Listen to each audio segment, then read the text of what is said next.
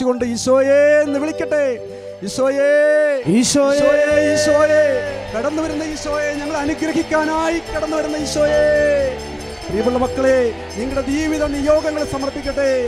പരിശുദ്ധമ്മേ, മാതാവേ, അമ്മയുടെ സന്നിധിയിൽ ഉടമ്പടി ചെയ്ത് പ്രാർത്ഥിക്കുന്ന പ്രിയപ്പെട്ട മക്കളെ കരുണയായിരിക്കണമേ. ഞങ്ങൾക്ക് വേണ്ടി മധ്യസ്ഥം അപേക്ഷിക്കണമേ. ഈ മക്കളിതാ അമ്മയുടെ മുമ്പിൽ സമർപ്പിച്ച ജീവിത നിയോഗങ്ങൾ ഇത് അമ്മയുടെ മുമ്പിൽ സമർപ്പിച്ചുകൊണ്ട് കണ്ണുനീരോടെ പ്രാർത്ഥിക്കുന്നു. അമ്മേ മാതാവേ, ഇവർക്ക് മധ്യസ്ഥയായിരിക്കണമേ, ഇവർക്ക് അഭിഭാഷകയായിരിക്കണമേ. ഞങ്ങളിതാ ഞങ്ങളുടെ വേദനകൾ സമർപ്പിക്കുന്നു. ഈശോയെ, ഈശോയെ, ഈശോയെ എന്ന് സ്തുതിക്കട്ടെ. ഈശോയെ എന്ന് വിളിച്ചുകൊണ്ട് കൈകൾ ഉയർത്തി നിങ്ങളുടെ ജീവിത നിയോഗങ്ങൾ സമർപ്പിച്ചുകൊണ്ട് ഈശോയെ ഞങ്ങൾ അനുഗ്രഹിക്കാനായി ഞങ്ങൾ സ്തുതിക്കുന്നു കർത്താവേ, ഞങ്ങൾ ആരാധിക്കുന്നു കർത്താവേ, ഞങ്ങൾ മഹത്വപ്പെടുത്തുന്നു കർത്താവേ, നന്ദി പറയുന്നു കർത്താവേ. സ്തുതിയുടെ സിംഹാസനത്തിൽ ഉപവിഷ്ടനായ ഈശോ കടന്നു വന്ന ഈശോ. ഹല്ലേലൂയ, ഹല്ലേലൂയ, ഹല്ലേലൂയ. ഈശോയെ, ഈശോയെ, ഹല്ലേലൂയ. ഈശോയെ, ഈശോയെ, ഈശോയെ, ഈശോയെ, ഈശോയെ. ഹല്ലേലൂയ, ഹല്ലേലൂയ, ഹല്ലേലൂയ. ദേവാ അടിയനിതാ. നിങ്ങളുടെ നിയോഗങ്ങളെ സമർപ്പിക്കട്ടെ. നിങ്ങളുടെ ജീവിത നിയോഗങ്ങളെ ഉടമ്പടിയിൽ നിങ്ങൾ സമർപ്പിച്ച ജീവിത നിയോഗങ്ങളെ ഈശോയുടെ മുമ്പിലേക്ക് സമർപ്പിക്കട്ടെ. വലിയ വിശ്വാസത്തോടെ ഈശോയെ എന്ന് വിളിച്ചുകൊണ്ട്, ഈശോയെ എന്ന് വിളിച്ചുകൊണ്ട് സ്തുതിക്കട്ടെ. ഈശോയെ, ഞങ്ങളോട് കരുണ തോന്നണമേ. ഈശോയെ, ഈ ആലയത്തിൽ വരുവാൻ, ഉടമ്പടി ചെയ്യുവാൻ ഞങ്ങൾക്ക് മനസ്സ് തോന്നിയത് തന്നെ കർത്താവേ, നീ ഞങ്ങളെ വിളിച്ചത് കൊണ്ടാണ് ഞങ്ങൾ അറിയുന്നു. ദൈവമേ, വിളിച്ച കർത്താവേ, നീ വിശ്വസ്തനായിരിക്കുന്നത് പോലെ ഞങ്ങളെ അനുഗ്രഹിക്കുമെന്ന് ഞങ്ങൾ വിശ്വസിക്കുന്നു. ഈശോയെ, അതിനെ ഓർത്ത് നന്ദി പറഞ്ഞ് സ്തുതിക്കുന്നു. ഹല്ലേലൂയ, ഹല്ലേലൂയ, ഹല്ലേലൂയ. വലിയ വിശ്വാസത്തോട് ഹൃദയങ്ങൾ തുറക്കട്ടെ, അധരങ്ങൾ തുറക്കട്ടെ. വലിയ വിശ്വാസത്തോടുകൂടി, വലിയ സന്തോഷത്തോടുകൂടി ഈശോയെ സ്തുതിക്കട്ടെ. ഈശോയെ, ഈശോയെ, ഈശോയെ, ഈശോയെ, ഈശോയെ, ഞങ്ങൾ അനുഗ്രഹിക്കാൻ വിളിച്ച ഈശോയെ നിങ്ങൾ ആരാധിക്കുന്നു, മഹത്വപ്പെടുത്തുന്നു, സ്തോത്രം ചെയ്യുന്നു, നന്ദി പറയുന്നു കർത്താവേ. ആരാധന, ആരാധന യേശുവേ, ആരാധന, ആരാധന, ആരാധന യേശുവേ, ആരാധന. സ്വസ്തി സ്വർലോകരാണി, മാലാഖമാരുടെ റാണി, നിന്നിൽ നിന്നാഗതമായി മണ്ണിൽ രക്ഷകദീനം. സ്വസ്തി സ്വർലോകരാണി,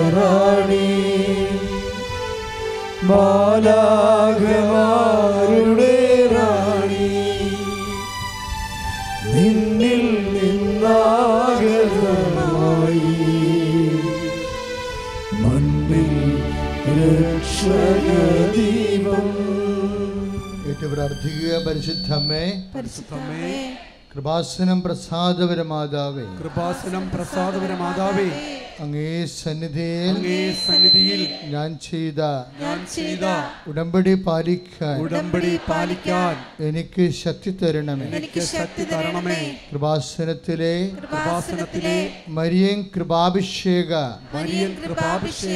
ധ്യാനത്തിൽ പങ്കെടുത്ത് പ്രാർത്ഥിക്കുന്നവരുടെ പ്രാർത്ഥനയോട് ചേർത്ത് എന്റെ ആവശ്യം സാധിച്ചു തരണം. ശ്രുതികട ഹല്ലേലൂയ, ഹല്ലേലൂയ, ഹല്ലേലൂയ. പരിശുദ്ധമേ മാതാവേ, ഹല്ലേലൂയ, ഹല്ലേലൂയ. യേശുവേ, ഹല്ലേലൂയ. വിശ്വാസത്തോടെ പ്രാർത്ഥിക്കുന്ന ഈ മക്കളെ പ്രാർത്ഥനകളെ സമർപ്പിക്കുന്നു. ഹല്ലേലൂയ, ഹല്ലേലൂയ, ഹല്ലേലൂയ. യേശുവേ, യേശുവേ പ്രാർത്ഥിക്കണമേ. സ്വർഗ്ഗത്തിൽ നിന്ന് ഈ മക്കളെ അനുഗ്രഹങ്ങളാൽ നിറയ്ക്കണമേ എന്ന് വിശ്വാസത്തോടെ. ഹല്ലേലൂയ, ഹല്ലേലൂയ, ഹല്ലേലൂയ.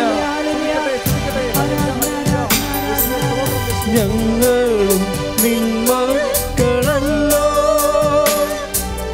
നിന്റെ യേശുവിനോടെന്നും. ഞങ്ങളും നിന്മക്കളല്ലോ, നിന്റെ യേശുവിനോടെന്നും.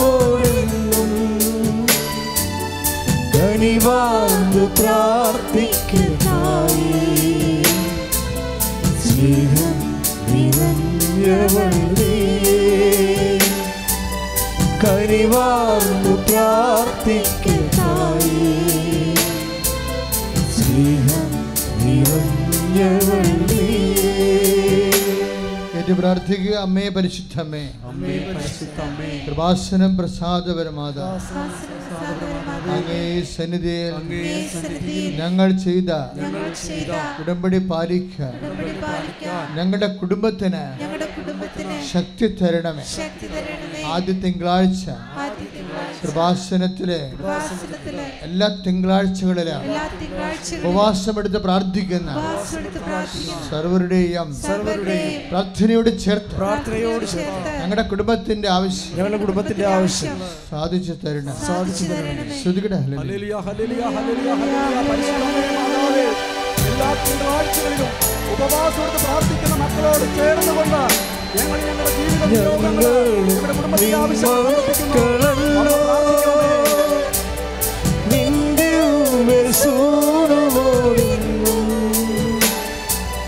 ഞങ്ങളും നിന്മക്കളല്ലോ, നിന്റെ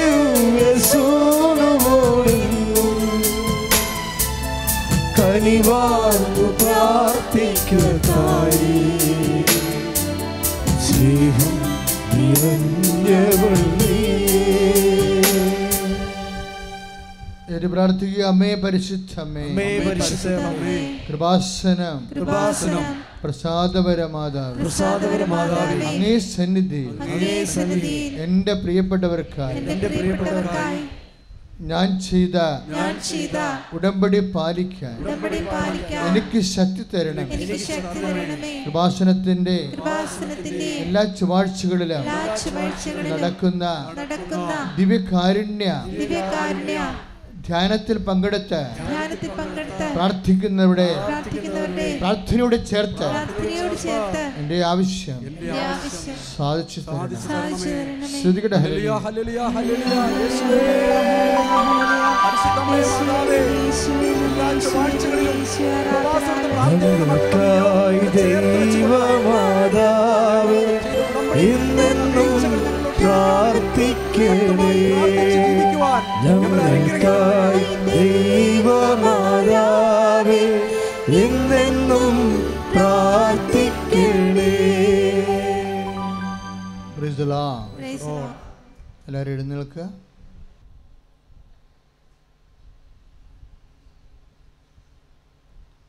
ശുശ്രൂഷ സമയം കുറച്ചിരിക്കുന്ന കാരണം നമ്മൾക്ക് നിന്നുകൊണ്ട്, നിങ്ങളെല്ലാവരും തന്നെ ഭൂരിഭാഗം പേരും നിന്നുകൊണ്ട് തന്നെയാണ് നിങ്ങളുടെ ഇടവകയിൽ പരിശുദ്ധ കുർബാനയിൽ പങ്കെടുക്കുന്നത്. അത് ഓർമ്മയോടെ നമുക്ക് നിന്നുകൊണ്ട് തന്നെ ശുശ്രൂഷയിൽ പങ്കെടുക്കാം.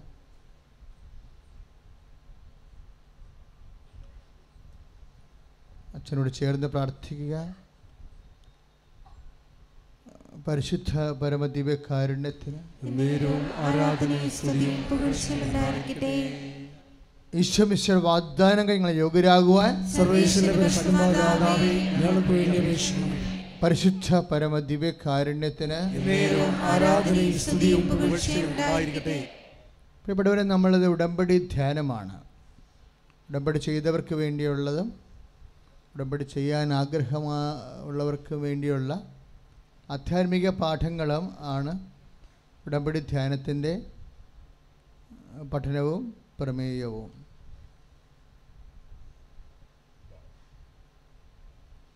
ഉടമ്പടിയുടെ പ്രകൃതിയുണ്ട്. ഓരോ സാക്ഷ്യങ്ങൾ കേൾക്കുമ്പോഴേ ഞാൻ അന്വേഷിക്കുന്നത് അതിലെ ഉടമ്പടി പ്രകൃതികൾ വെളിപ്പെടുത്തുന്നുണ്ടോ എന്നാണ് നോക്കുന്നത്. ഉടമ്പടിയുടെ പ്രകൃതി എന്ന് പറയുന്നത് ഉടമ്പടിയുടെ സ്വഭാവം.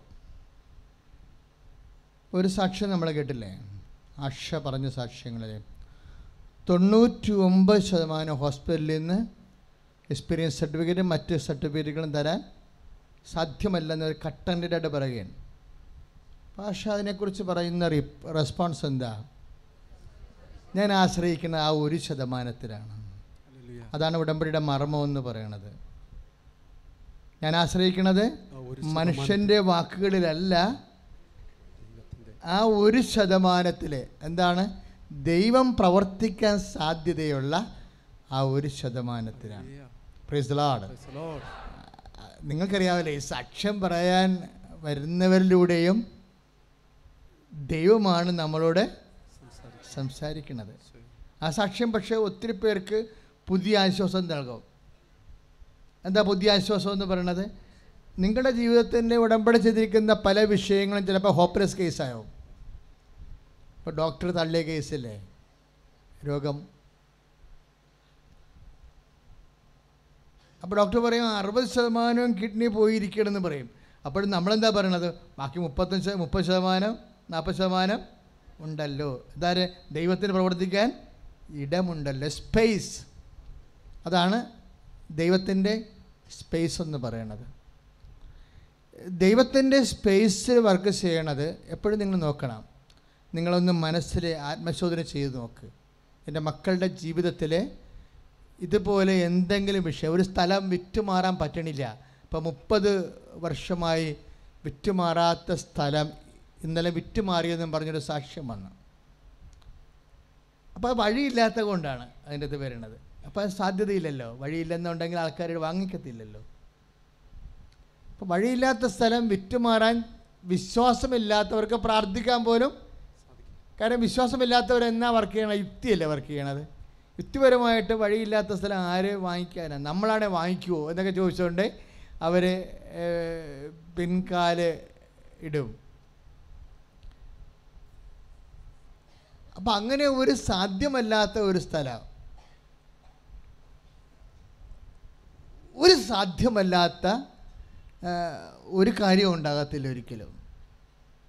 പറഞ്ഞ മനസ്സിലായോ മക്കളെ? സാധ്യമല്ലാത്ത ഒരു കാര്യവും ഉണ്ടാകത്തില്ല. അതാരാ പറഞ്ഞത്? ഈശോ പറഞ്ഞതാ. സാധ്യമല്ല എന്ന കാര്യം വെച്ച് കഴിഞ്ഞാൽ, കർത്താവ് ചോര വിയർക്കണ സമയത്ത് ഓപ്ഷൻ ഇല്ലാത്ത ഒരു സന്ധ്യയായിരുന്നത് അല്ലേ? ഒരു തിരഞ്ഞെടുപ്പില്ല, പിതാവിൻ്റെ തിരുമനസ് നിറവേറ്റാൻ വേണ്ടി വന്നയാളാണ്. അപ്പം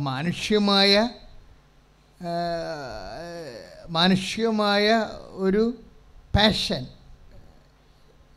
പേടി, വേദന എല്ലാം കൊണ്ട് കർത്താവ് ചോദിച്ചു, പിതാവേ സാധ്യമെങ്കിൽ ഈ പാനപാത്രം ഇതിൽ നിന്ന് മാറ്റണമേ.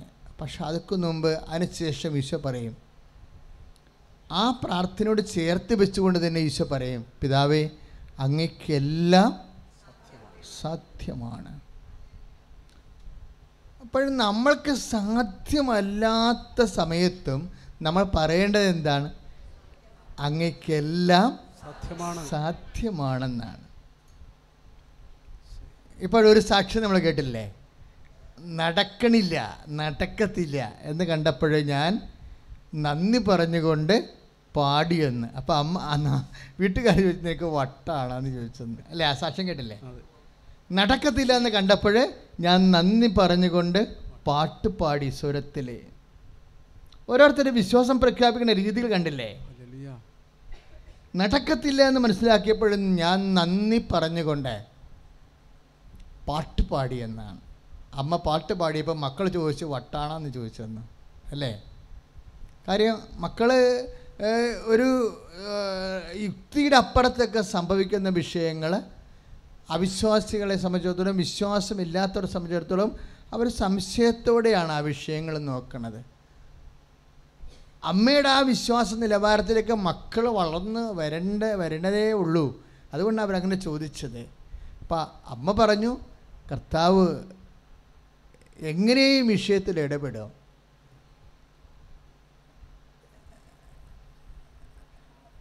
കർത്താവിന് സാധ്യമല്ലാത്ത ഒരു വിഷയം, അതായത് പിതാവായ ദൈവത്തിന് കുരിശ് മരണം ഓപ്ഷനില്ലാത്ത ഒരു തിരഞ്ഞെടുപ്പ്, വേറെ ഒരു തിരഞ്ഞെടുപ്പിന് സാധ്യമല്ലാത്ത ഒരു സമയത്താണ് ഈശോ പറയണത്, പിതാവേ അങ്ങേക്കെല്ലാം.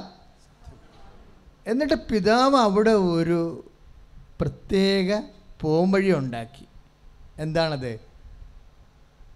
അതാണ് സംഭവം. ആ ശിശുക്ക് പിതാവേ അങ്ങേക്ക് എല്ലാം സാധ്യമാണെന്ന് പറഞ്ഞതിന് ആ വിശ്വാസം ഈശോ ചോര വിയർത്ത് പ്രഖ്യാപിച്ചു. ഈശോ വിശ്വാസം പ്രഖ്യാപിച്ചത് ചോര വിയർത്താൻ.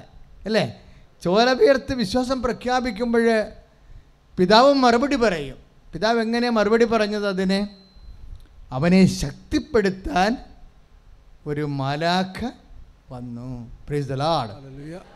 ഓർക്കണത് ശരിക്കും 18:6 യോഹന്നാൻ്റെ സുവിശേഷം 18-ാം അധ്യായം 6 മുതലുള്ള വാക്യം. അവൻ്റെ ശത്രുക്കൾ പോലും നിലം പതിപ്പിച്ച ശക്തിയാണത്. അത് ഈശോയുടെ പ്രാർത്ഥനയ്ക്ക് ഉത്തരം കിട്ടിയതാണ്. ഒരു സാധ്യതയും ഇല്ലാത്തപ്പോൾ നമ്മുടെ യുക്തിക്കോ ബുദ്ധിക്കോ സങ്കല്പത്തിനോ അപ്പുറത്ത് നിന്ന് ദൈവത്തിൻ്റെ ഒരു സാധ്യത എന്താണ്? കർത്താവിനെ ശക്തിപ്പെടുത്തുക എന്നുള്ളതാണ്. അവൻ ചാടി എഴുന്നേറ്റില്ലേ? എന്നിട്ട് എന്താണ്? ശത്രുക്കൾ നേരെ ഇറിച്ചിൽ പോലെയാണ് പാഞ്ഞു ചെല്ലണത്. Hmm do you see it?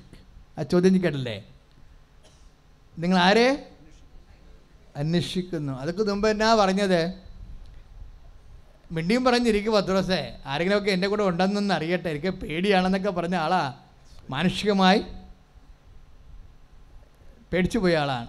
പക്ഷേ പെട്ടെന്ന് കാര്യം ഈശോ ഇത്രയും പെട്ടെന്ന് ഇങ്ങനെ കാര്യം നമ്മൾ ഒടുക്കത്തെ അത്താഴത്തിൽ ഈ കർത്താവ് ഇതെൻ്റെ ശരീരമാണെന്നും പറഞ്ഞുകൊണ്ട് കർത്താവിൻ്റെ അപ്പം അവൻ മുറിച്ചില്ലേ?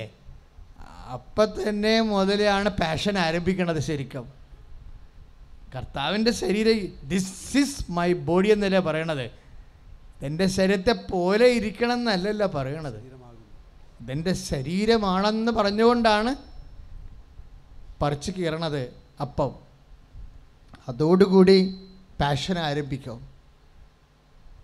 പിന്നെ ചോര വിയർക്കുന്ന രീതിയിലേക്കാണ് കാര്യങ്ങൾ പോണത്. ആ സമയത്ത് പോലും ദൈവത്തിന് ഈശോയെ നിലനിർത്താനുള്ള പദ്ധതികളുണ്ടായിരുന്നു. അതുകൊണ്ട് എപ്പോഴും ദൈവബദലെ നീ ഓർക്കണം, നീ ചോര വിയർക്കണ ഒരു സിറ്റുവേഷൻ ആണെങ്കിൽ ഇപ്പം ജട്ടി നടപടി വരാം, അപ്പോഴും നീ പതറരുത്. എന്താ കാര്യമെന്നറിയാവോ? അങ്ങനെ സംഭവിച്ചു പോയാൽ പോലും നീ പേടിച്ചുകൊണ്ടിരിക്കുന്ന വിഷയം സംഭവിച്ചാലും അപ്പോഴും ദൈവത്തിൽ നീ വിശ്വസിച്ചുകൊണ്ട് നന്ദി പറയണം. കാര്യം എന്താണ്? പിതാവേ, അങ്ങയ്ക്ക് എല്ലാം സാധ്യമാണ്. യേശു ക്രിസ്തുവിനെ ചോര ഉയർത്തപ്പോൾ ശക്തിപ്പെടുത്തിയ പരിശുദ്ധാത്മാവേ, എന്നെ ശക്തിപ്പെടുത്തണമേ. സ്തുതിക്കട്ടെ. ഹല്ലേലൂയ. ദൈവത്തിന് എല്ലാം സാധ്യമാണ് എന്ന ബോധ്യത്തോടുകൂടി ദൈവത്തിലേക്ക് ആശ്രയിക്കാനായി വചനം അയച്ചുകൊണ്ട് ഞങ്ങളെ ശക്തിപ്പെടുത്തുന്ന ദൈവമേ, ഞങ്ങൾ നന്ദി പറയുന്നു, സ്തുതിക്കുന്നു കർത്താവേ. ശക്തി പകർന്നിടണേ പരിശുദ്ധാത്മാവേ, ശക്തി പകർന്നിടണേ. അവിടുത്തെ ബലം നിനക്ക് ആവശ്യമെന്ന് കർത്താവേ നീ അറിയുന്നു. അവിടുത്തെ ബലം നിനക്ക് ആവശ്യമെന്ന് കർത്താവേ നീ അറിയുന്നു. പരിശുദ്ധാത്മാവേ, ശക്തി പകർന്നിടണേ പരിശുദ്ധാത്മാവേ, ശക്തി പകർന്നിടണേ. പരിശുദ്ധ പരമ ദിവ്യകാരുണ്യത്തിന്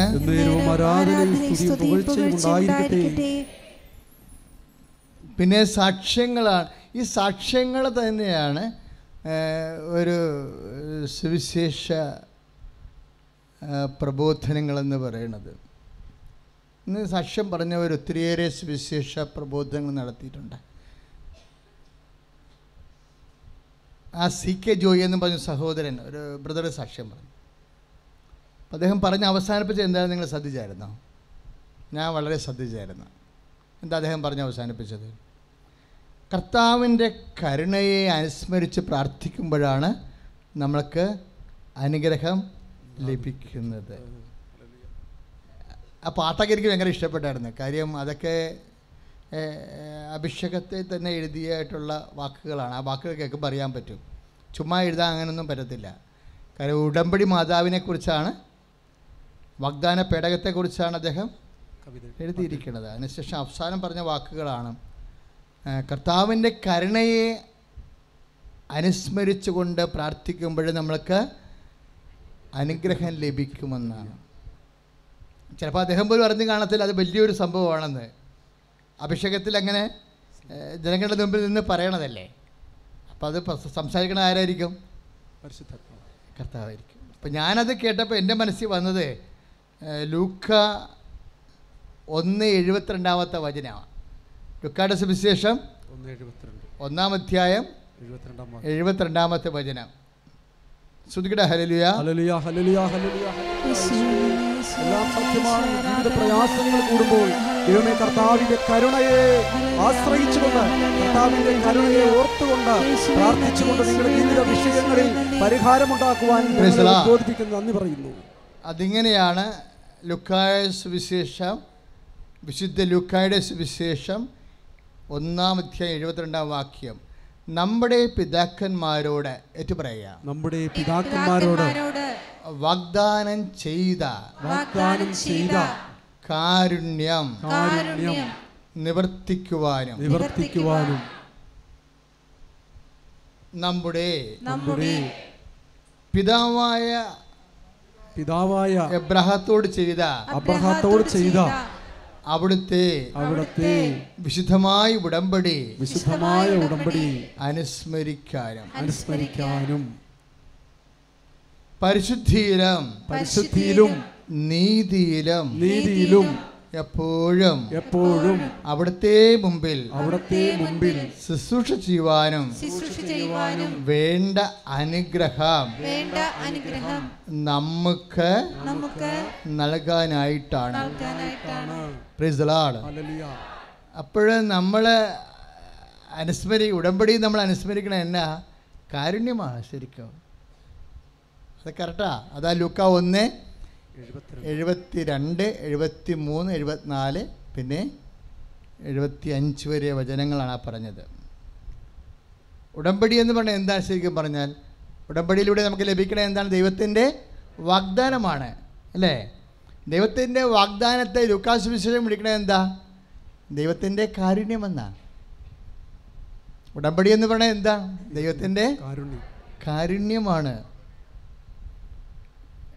ദൈവത്തിൻ്റെ കാരുണ്യമായതുകൊണ്ട് തന്നെ എന്താ സംഭവിക്കണത്? നോട്ട് ബൈ മെറിറ്റാണ്, ബട്ട് ബൈ ഗ്രേസ്. എഫേസ്യസ് 2:8 എന്താണ്? നമ്മുടെ യോഗ്യതയല്ല, കാരുണ്യമല്ലേ. കാരുണ്യം എങ്ങനെ യോഗ്യതയാകണത്? അതാണ് എഫേസ്യസ് 2:8. Not by merit. കർത്താവ് നമ്മുടെ യോഗ്യതയാലല്ല, ദൈവത്തിൻ്റെ ബട്ട് ബൈ ഗ്രേസ്, കൃപയാൽ, കർത്താവിൻ്റെ കൃപ. ഉടമ്പടി ആശ്രയിക്കണ എന്തിനാണ്? ദൈവത്തിൻ്റെ കൃപയിലാണ്. അവിടെ നമ്മുടെ മെറിറ്റിന് യാതൊരു സ്ഥാനവുമില്ല. മെറിറ്റിന് സ്ഥാനം വന്നാൽ പിന്നെ യുക്തിയായിരിക്കും അവിടെ വർക്ക് ചെയ്യണത്, അല്ലേ? യേശുക്രിസ്തുവിന് നമുക്ക് നൽകിയത് നമുക്ക് യോഗ്യത ഉണ്ടായിട്ടാണോ? ആണോ? അല്ല, ദൈവത്തിൻ്റെ കാരുണ്യമാണ്. യേശുക്രിസ്തുവിന് നമുക്ക് ദൈവം നൽകിയത്, നമ്മുടെ പാപത്തിന് പരിഹാരമായി നൽകിയത് നമ്മുടെ യോഗ്യത അനുസരിച്ചല്ല. ഇപ്പം കുർബാനയിൽ നമ്മൾ പറയില്ലേ, കർത്താവെ അങ്ങ് എൻ്റെ വീട്ടിൽ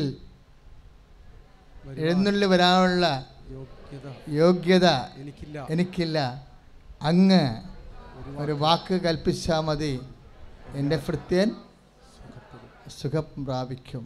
അതെന്താണ്? അത് ഒരു ബൈബിൾ അറിയാത്ത റോമാക്കാരൻ പറഞ്ഞ വാക്കാണത്. കുർബാനയിൽ ഇപ്പോഴും അനുസ്മരിച്ചുകൊണ്ടിരിക്കുന്നത് വലിയ ദൈവവചനം പോലെ.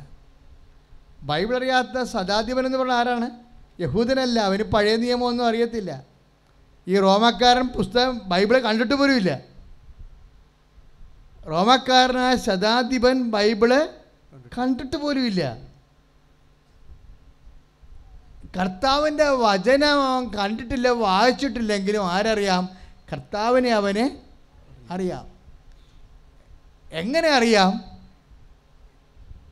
അവൻ്റെ കഴിവിൻ്റെ അപ്പുറത്ത് ദൈവത്തിൻ്റെ കാരുണ്യം പ്രവർത്തിച്ചാൽ ഇങ്ങനെ പ്രവർത്തിക്കാൻ കാരുണ്യമുള്ളവനാണെന്നറിയാം. ശ്രുതികട്ടെ ഹല്ലേലൂയ. ഹല്ലേലൂയ ഹല്ലേലൂയ ഹല്ലേലൂയ കർത്താവേ ഞങ്ങൾ ഉടമ്പടിയിൽ പ്രാർത്ഥിക്കുന്നത് ഹല്ലേലൂയ ഹല്ലേലൂയ ഹല്ലേലൂയ ഹല്ലേലൂയ ഞങ്ങൾ തിരിച്ചറിയിച്ചതിനെ ഓർത്ത് നന്ദി പറയുന്നു കർത്താവേ. സ്തുതിക്കുന്നു കർത്താവേ.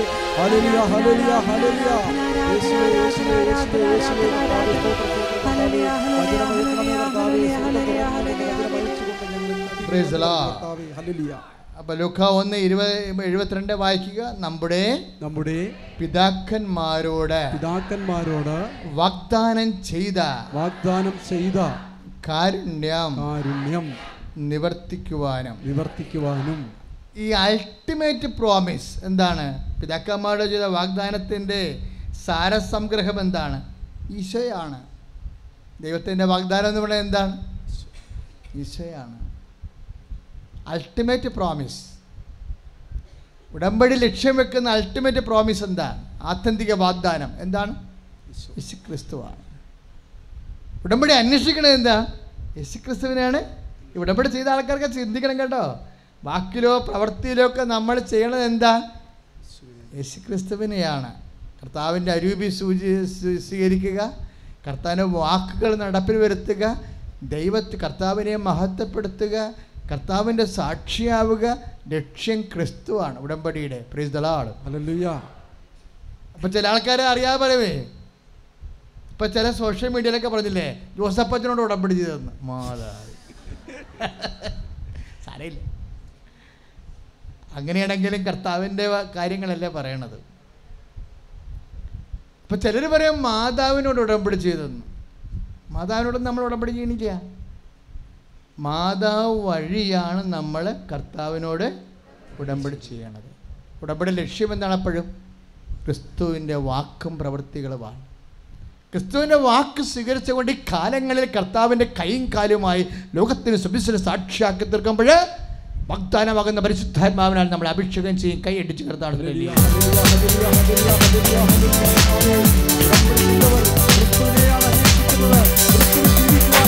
കൃപകളും വരങ്ങളും ജ്വലിച്ചിടുവാൻ ഞങ്ങൾ വചനത്തിൽ വേരൂന്നി വളർന്നിടുവാൻ.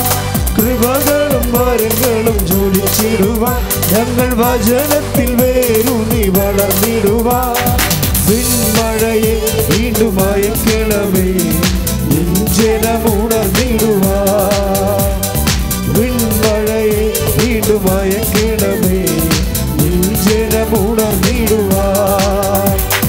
പരിശുദ്ധാത്മാവേ ശക്തി പകർന്നിടണേ. പരിശുദ്ധാത്മാവേ ശക്തി പകർന്നിടണേ. പരിശുദ്ധ പരമ ദിവ്യകാരുണ്യത്തിന് നേരവും ആരാധനയും സ്തുതിയും പുകഴ്ചയും ഉണ്ടായിരിക്കട്ടെ. എന്തുകൊണ്ടാണ് അമ്മയുടെ മധ്യസ്ഥത്തിൽ നമ്മൾ ഉടമ്പടി ചെയ്യാൻ കാരണം? അതിനേക്കാൾ വലിയൊരു മധ്യസ്ഥം യേശുക്രിസ്തുവിനും നമുക്ക് തമ്മിൽ ഇല്ല എന്നുള്ളതാണ്. പറഞ്ഞ മനസ്സിലായില്ലേ? അതാണ് ഇത്രയും പവർ അടിക്കണേ. അമ്മയുടെ മധ്യസ്ഥത്തിൽ നമ്മൾ ഈശോനോട് ഉടമ്പടി ചെയ്യാൻ കാരണം എന്താണ്? അമ്മയുടെയും ഈശോയുടെയും നമ്മുടെയും നടുക്ക് അമ്മയേക്കാൾ മെറിറ്റോറിയസ് ആയിട്ടുള്ള ഒരാൾ ഇല്ലാത്തത് കൊണ്ടാണ്. Praise the Lord. തന്നെയല്ല, അമ്മയിലൂടെ പരിശുദ്ധാത്മ വെളിപ്പെടുത്തി കൊടുത്തതാണ് നടക്കാത്ത കാര്യം നടത്തിയെടുക്കാൻ പോലും ദൈവത്തിന് ലീസ്റ്റ് കൺസേൺ ഉള്ള ഒരു വിഷയമാണ്. അവിടെ വീഞ്ഞുണ്ടാക്കിയിട്ട് ദൈവത്തിന് എന്നാ കാണിക്കാനാണ്? ഒന്നും ചെയ്യാനില്ല. ഇല്ലെങ്കിൽ ഇല്ലാത്ത പോലെ പോകും. പക്ഷേ ഇല്ലെങ്കിൽ ഇല്ലാത്ത പോലെ പോകും. കുടുംബത്തിന് അപമാനം ഉണ്ടെങ്കിൽ അപമാനം ഉണ്ടാകും. അത് ലോകാരൂപി കൂടുതലുണ്ടെങ്കിൽ കൂടുതൽ അപമാനം ഉണ്ടാകും. അതൊക്കെ ലോകാവികമായ വിഷയമാണ് എന്ന് പറഞ്ഞുകൊണ്ട് തള്ളിക്കളയാൻ അമ്മ തയ്യാറല്ല. അതാണ് പ്രശ്നം. അമ്മ തയ്യാറല്ല. അമ്മ തയ്യാറല്ലാത്തത് എന്താ? അപ്പാടെ ഒരു മനസ്സാണ്. നമ്മൾ അപമാനിക്കപ്പെടാൻ, മനുഷ്യരുടെ മുമ്പിൽ അപമാനിക്കപ്പെടാൻ ദൈവം തയ്യാറല്ല. Praise the Lord. എപ്പോഴും ഒരു വിഷയമാണ്. ഞാൻ കഴിഞ്ഞ മാസം പറഞ്ഞില്ലേ, ലേയ അവഗണിക്കപ്പെടുന്നതായി കർത്താവ് കണ്ടു. Praise the Lord. അവിടെ തൊട്ട് തുടങ്ങിയ വിഷയങ്ങളാണിത്. ലേയ അവഗണിക്കപ്പെടുന്നതായിട്ട്. ലേയ അവഗണിക്കപ്പെടാൻ കാര്യമെന്താണ്? റാഹേൽ സുന്ദരി ആയതുകൊണ്ടാണ്. റാഹേൽ സുന്ദരി ആയതുകൊണ്ടുള്ള കുഴപ്പം എന്താ? യാക്കോബിന് റാഹേലിനോട് പ്രത്യേക കമ്പമുണ്ടായി. അപ്പോഴും ലേയ അവഗണിക്കപ്പെട്ടു. നിസ്സാരമാണെന്ന് തോന്നുന്നുണ്ടോ നിങ്ങൾക്ക്? ഇതൊന്നും നിസ്സാരമല്ല. ആർക്കെങ്കിലും എന്തെങ്കിലും വിഷയത്തിൽ താല്പര്യമുണ്ടായി നമ്മൾ അവഗണിക്കപ്പെട്ട് കഴിഞ്ഞാൽ ദൈവത്തിനത് ഫീൽ ചെയ്യാം. Praise the Lord. അതല്ലേ ഒരു മകളിവിടെ സാക്ഷ്യം പറഞ്ഞില്ലേ, എനിക്കിഷ്ടപ്പെട്ട വചനം എന്നെ കണ്ണിലെ കൃഷ്ണമണി പോലെ കർത്താവ് സൂക്ഷിക്കുമെന്ന് പറഞ്ഞപ്പോൾ കരഞ്ഞു പോയി. ശ്രുതിക്കട്ടെ ഹല്ലേലൂയ. പോലും അവഗണിക്കപ്പെട്ടു പോകാതെ നിങ്ങളെ കാത്തുരക്ഷിക്കുമെന്ന് ഞങ്ങളോട് വാഗ്ദാനം ചെയ്ത ദൈവമേ സ്തുതിക്കുന്നു. ദൈവമേ പരിശുദ്ധമേ മാതാവേ സമർപ്പിക്കുന്നു. ഒരു നാളും മറക്കുമോ? ഒരുമിച്ച് പാടുക. ഞാൻ നിന്നെ കൈവിടുമോ? ഒരു നാളും മറക്കുമോ? ആരു മറന്നാലും മറക്കാത്തവൻ അന്ത്യത്തോളം കൂടെയുള്ളവൻ. ആരു മറന്നാലും മറക്കാത്തവൻ അന്ത്യത്തോളം കൂടെയുള്ളവൻ. ഞാൻ നിന്നെ കൈവിടുമോ? ഒരു നാളും മറക്കുമോ? ഞാൻ നിന്നെ കൈവിടുമോ? ഞാൻ നിന്നെ കൈവിടുമോ? ഒരു നാളും മറക്കുമോ? ശ്രുതിയുടെ ഹല്ലേലൂയ ഹല്ലേലൂയ ഹല്ലേലൂയ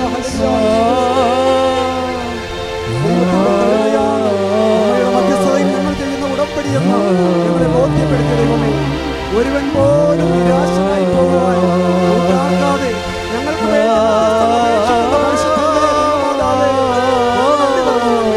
ഉടമ്പടി ചെയ്ത മക്കളോട് കാണിക്കുന്ന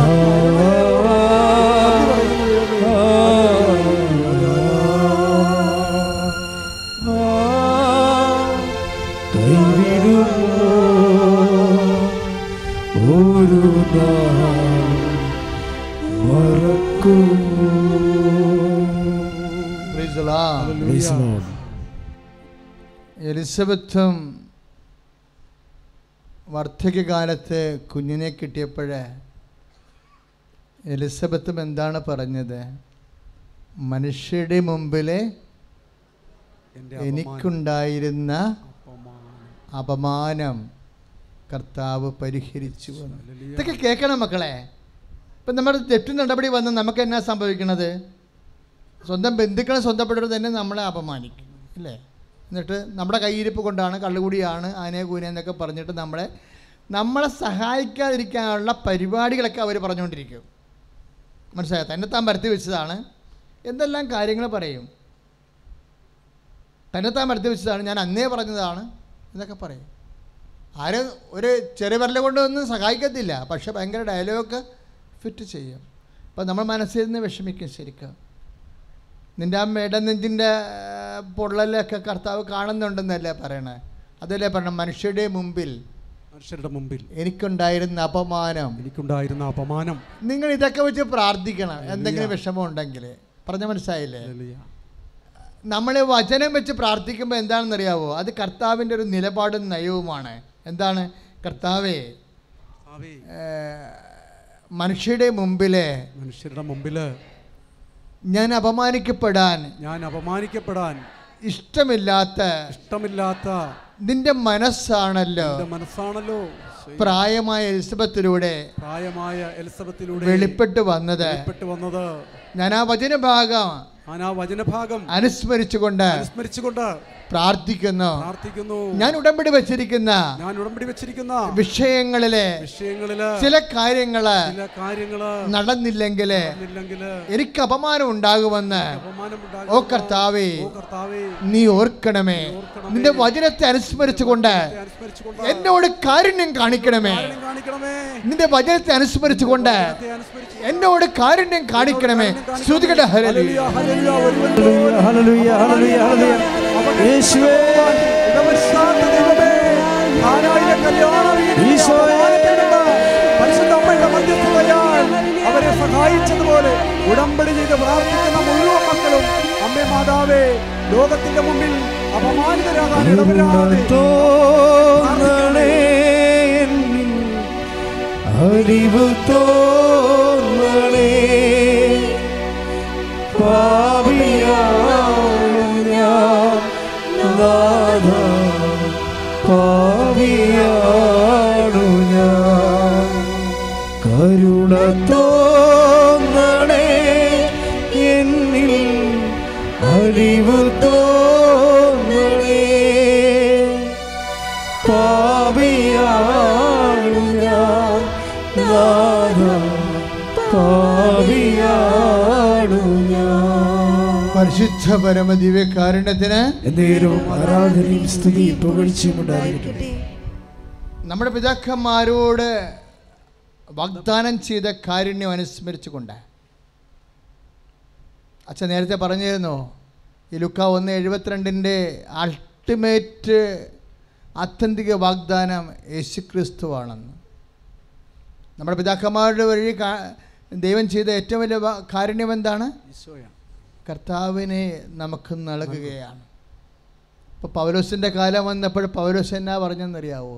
ഉടമ്പടി പ്രകാരമാണ് നമുക്ക് കർത്താവിനെ നമുക്ക് നൽകിയിരിക്കുന്നത്. അല്ലേ അല്ലേ അല്ല, വെറുതെ അല്ല. ഈശോയെ നമുക്ക് നൽകിയത് ദൈവത്തിൻ്റെ വാഗ്ദാനം അനുസരിച്ചുള്ള ഉടമ്പടി പ്രകാരമാണ്. പക്ഷെ പൗലോസ് എന്താ പറയണമെന്നറിയാവോ? ഈ ഉടമ്പടിയിൽ നമുക്ക് യേശുക്രിസ്തുവിനെ നൽകിയവൻ. Price the Lord. ഇപ്പം റോമ 8:32 എന്താ എഴുതിയിരിക്കുന്നത് ഒന്ന് പറഞ്ഞേ. നമുക്ക് യേശുക്രിസ്തുവിനെ നൽകിയവൻ അവനോട് കൂടെ സമസ്തവും നമ്മൾക്ക് നൽകുകയില്ലേ? Price the Lord. ഇപ്പം മനസ്സിലായില്ലേ? ഉടമ്പടിയുടെ അൾട്ടിമേറ്റ് പ്രോമിസ്, ആത്യന്തിക വാഗ്ദാനം എന്താണ്? യേശുക്രിസ്തു. അതാണ് ലുക്ക 1:72. അത് പുതിയ നിയമത്തിലെ പരിശുദ്ധാത്മാ പൗലോസിലൂടെ വെളിപ്പെടുത്തുന്നത് എന്താണ്?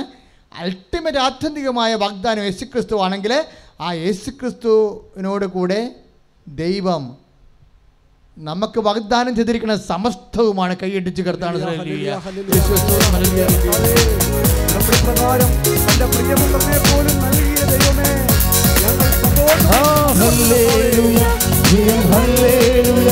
യേശു കർത്താവ് ജീവിക്കുന്നു.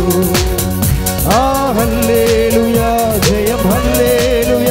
യേശു കർത്താവ് ജീവിക്കുന്നു.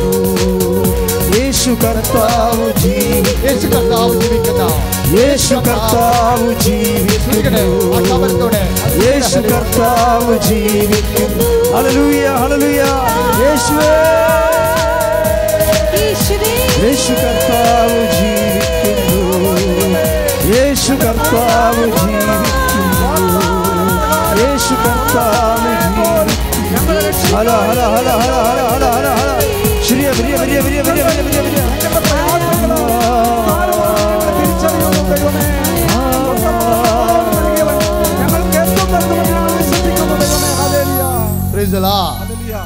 അപ്പോഴേ ലുക്ക 1:72 ലിങ്ക് ചെയ്യേണ്ടത് റോമ 8:32 എന്താണ്? അൾട്ടിമേറ്റ് വാഗ്ദാനം, ആത്യന്തിക വാഗ്ദാനം ദൈവത്തിൻ്റെത് യേശുക്രിസ്തു ആണെങ്കിൽ റോമ 8:32 പറയും ആ യേശുക്രിസ്തുവിൻ്റെ കൂടെ സമസ്തവും എന്ന് പറഞ്ഞ് ദൈവം യേശുക്രിസ്തു നൽകിയവൻ, യേശുക്രിസ്തുവിനെ നൽകിയവൻ അവനോട് കൂടെ സമസ്തവും. ഈ സമസ്തവും എന്നുള്ള വാക്ക് കർത്താവിൻ്റെ നാമം ഉച്ചരിക്കുമ്പോൾ ഒന്നും ബാക്കി വെക്കാതെ പൗലോസ് പറയുന്ന വാക്കാണ് സമസ്തവും. എൻ്റെ അപ്പുറത്തുമില്ല നത്തിങ് മോർ നത്തിങ് ലെസ്. എൻ്റെ അപ്പുറത്ത് കൂടുതലുമില്ല കുറവുമില്ല. എന്താണ്? സമസ്തവും. ദൈവവേദന 1 കൊറിന്ത്യൻസ് 15:26 എന്താ? ദൈവം സമസ്തവും അവൻ്റെ പാദത്തിൻ്റെ കീഴിലാക്കിയിരിക്കുന്നു. ഈ രണ്ട് സമസ്തവും ഒരുമിച്ച് വെക്കുമ്പോഴാണ് യേശുക്രിസ്തു ആരാണെന്ന് അറിയണത്. കൈ അടിച്ച് കർത്താവ് പ്രിയപുത്രനെ പോലും ഞങ്ങൾക്ക് വേണ്ടി നൽകിയ ദൈവമേ, ഞങ്ങളുടെ ജീവിതത്തിൽ എല്ലാം അങ്ങ് നൽകുമെന്ന് ഞങ്ങൾ വിശ്വസിക്കുന്നു കർത്താവേ. ഹല്ലേലൂയ, ഹല്ലേലൂയ, ഹല്ലേലൂയ, ഹല്ലേലൂയ കർത്താവേ. വാഗ്ദാനങ്ങളിൽ വിശ്വസ്തനായ ദൈവമേ, ഞങ്ങൾ നന്ദി പറയുന്നു കർത്താവേ. അനുഗ്രഹത്തിൽ അധിപതിയേ അനന്തകൃപാ തിരുനബിയേ, അനുഗ്രഹത്തിൽ അധിപതിയേ അനന്തകൃപാ തിരുനബിയേ, അനുദിനം നിൻ പാദഗതിയേ അടിയനു നിൻ കൃപമതിയേ, അനുദിനം നിൻ പാദഗതിയേ അടിയനു നിൻ കൃപമതിയേ, അനുഗ്രഹത്തിൽ അധിപതിയേ അനന്തകൃപാ തിരുനബിയേ.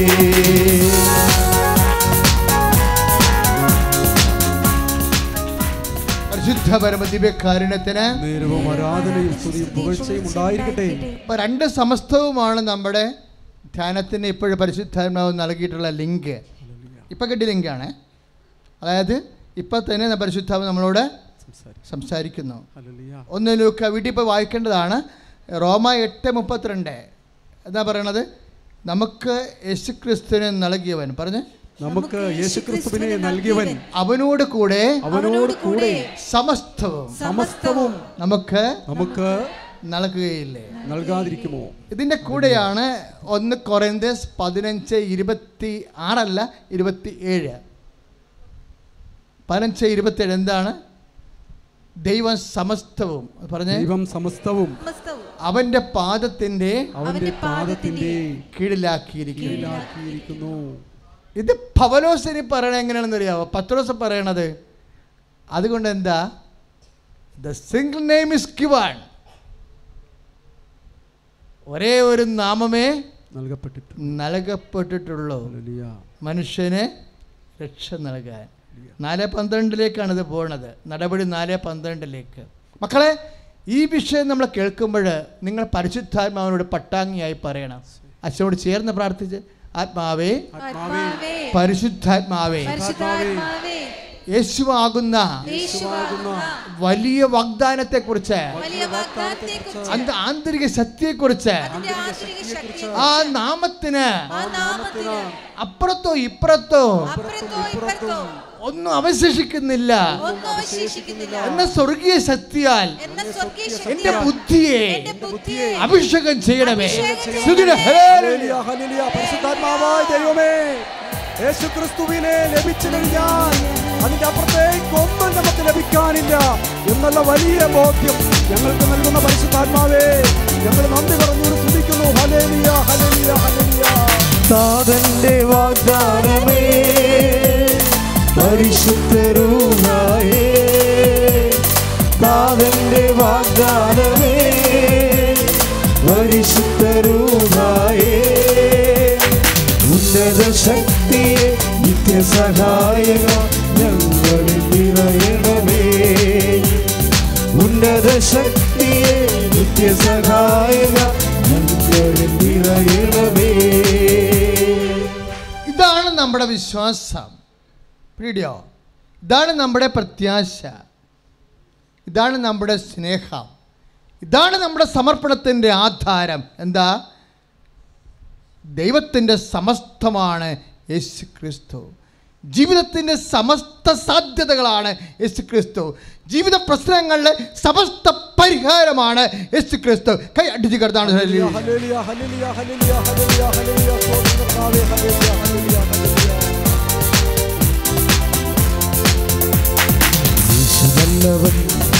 അവൻ വല്ലവൻ, അവന്റെയോ എന്നുമുള്ളത്. യേശു വല്ലവൻ, അവൻ വല്ലവൻ, അവന്റെയോ എന്നുമുള്ളത്. പെരുവെള്ളത്തിൽ ഇരച്ചിൽ പോലെ സ്തുതിച്ചിടുക നാം അവന്റെ നാമം. പെരുവെള്ളത്തിൽ ഇരച്ചിൽ പോലെ സ്തുതിച്ചിടുക നാം അവന്റെ നാമം. ഹല്ലേലൂയ, ഹല്ലേലൂയ, ഹല്ലേലൂയ, ഹല്ലേലൂയ. മഹത്വവും ജ്ഞാനവും സ്തോത്രവും ബഹുമാനം ശക്തിയും ബലവും യേശുവിന്. ആമേൻ. മഹത്വവും ജ്ഞാനവും സ്തോത്രവും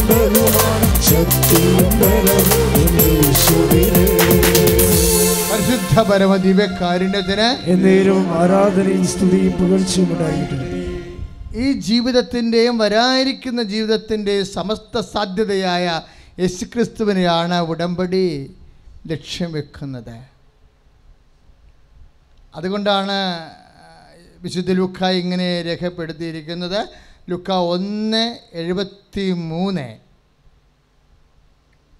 നമ്മുടെ പിതാവായ അബ്രഹാത്തോട് ഏറ്റു പറയുക, നമ്മുടെ പിതാവായ അബ്രഹാത്തോട് ചെയ്ത അവിടുത്തെ വിശുദ്ധമായ ഉടമ്പടി അനുസ്മരിക്കാനും ശത്രുക്കളുടെ കൈകളിൽ നിന്ന് മോചിതരായി നിർഭയം പരിശുദ്ധിയിലും നീതിയിലും എപ്പോഴും അവിടുത്തെ മുമ്പിൽ ശുശ്രൂഷ ചെയ്യുവാൻ വേണ്ട അനുഗ്രഹം നമുക്ക് നൽകുന്നതിനുമായിട്ടാണ് ഇത്. ഏതാ? ഉടമ്പടി. അതാണ് സംഭവം. ലൂക്ക 1:75 വരുമ്പോഴാണ് കണ്ട പരിശുദ്ധിയിലും പറഞ്ഞേ, പരിശുദ്ധിയിലും നീതിയിലും എപ്പോഴും അവിടുത്തെ മുമ്പിൽ ശുശ്രൂഷ ചെയ്യുവാൻ. അതായത് ഉടമ്പടി നമ്മളെ എപ്പോഴും പരിശുദ്ധിയിലും നീതിയിലും കർത്താവിൻ്റെ മുമ്പിൽ ശുശ്രൂഷ ചെയ്യാൻ സഹായിക്കുന്ന ദൈവിക പദ്ധതിയാണ്. അത് ഇത്രയും ഫലവത്താകാൻ കാരണം എന്താണ്? പരിശുദ്ധ അമ്മയുടെ മധ്യസ്ഥമാണ്. കാര്യം അമ്മ ഉടമ്പടിയുടെ അമ്മയാണ്. കാര്യമെന്താണ്? വാഗ്ദാനപ്രകാരം ദൈവം ഉടമ്പടി പ്രകാരം നമുക്ക് നൽകിയ യേശുക്രിസ്തുവിനെ വാഗ്ദാന പേടകമാക്കിക്കൊണ്ട് പരിശുദ്ധ അമ്മയിലൂടെയാണ് ലോകത്ത് നൽകിയത്. അതുകൊണ്ട് തന്നെയാണ് അമ്മ ഉടമ്പടിയുടെ പ്രയോക്താവാണ്. പുതിയ നിയമത്തിലെ ഉടമ്പടി നിലവിൽ വരാൻ വേണ്ടി ദൈവത്തോട് സഹകരിച്ച ഒരേ ഒരു വ്യക്തിത്വം. സ്തുതിയുടെ ഹല്ലേലൂയ. പരിശുദ്ധമ്മേ, അമ്മയുടെ മധ്യസ്ഥതയാൽ ഉടമ്പടി ചെയ്യാൻ സാധിച്ച ഞങ്ങളോട് ഓർത്ത് നന്ദി പറയുന്നു. ഞങ്ങളുടെ മഹാഭാഗ്യത്തെ ഓർത്ത് നന്ദി പറയുന്നു. ഉടമ്പടി ചെയ്ത മക്കള് യേശുക്രിസ്തുവിനെയാണ് അന്വേഷിക്കുന്നത് എന്ന് ഞങ്ങൾ വെളിപ്പെടുത്തിയ ദൈവമേ, എനിക്കീശോ തന്നുരമ്മേ, അമ്മേ എൻ്റെ അമ്മേ, എൻ്റെ ഈശോയുടെ അമ്മേ, അമ്മേ എൻ്റെ അമ്മേ, എനിക്കീശോ തന്നുരമ്മേ. ഉടമ്പടിയിലൂടെ ലോകത്തിലേക്ക് യേശുവിനെ സംലഭ്യമാക്കുന്നതാണ് വാക്കിലും പ്രവൃത്തിയിലും. അതാണ് വിശുദ്ധിയിലും നീതിയിലുമെന്ന് സക്കറിയ എഴുതിയിരിക്കുന്നത്. വിശുദ്ധിയിലും നീതിയിലും വാക്കിലും പ്രവൃത്തിയിലും ലോകത്തിന് ഈശോനെ സംലഭ്യമാക്കിയത് പരിശുദ്ധ അമ്മയാണ്, ദൈവത്തിൻ്റെ ഉപകരണമായത്. ആ പരിശുദ്ധ അമ്മയുടെ മധ്യസ്ഥത്തിൽ നമ്മൾ ഉടമ്പടി ചെയ്യുമ്പോൾ നമ്മുടെ വാക്കിലും പ്രവൃത്തിയിലും കൊണ്ട് യേശുക്രിസ്തുവിന് ലോകത്തിന് കൊടുക്കുമ്പോൾ അമ്മയെപ്പോലും നമ്മളും ഇക്കാലങ്ങളിൽ വാഗ്ദാന പേടകമാകുന്നു. അതാണ് ഉടമ്പടിയുടെ അത്ഭുതം. കൈയടിച്ച് കർത്താവ്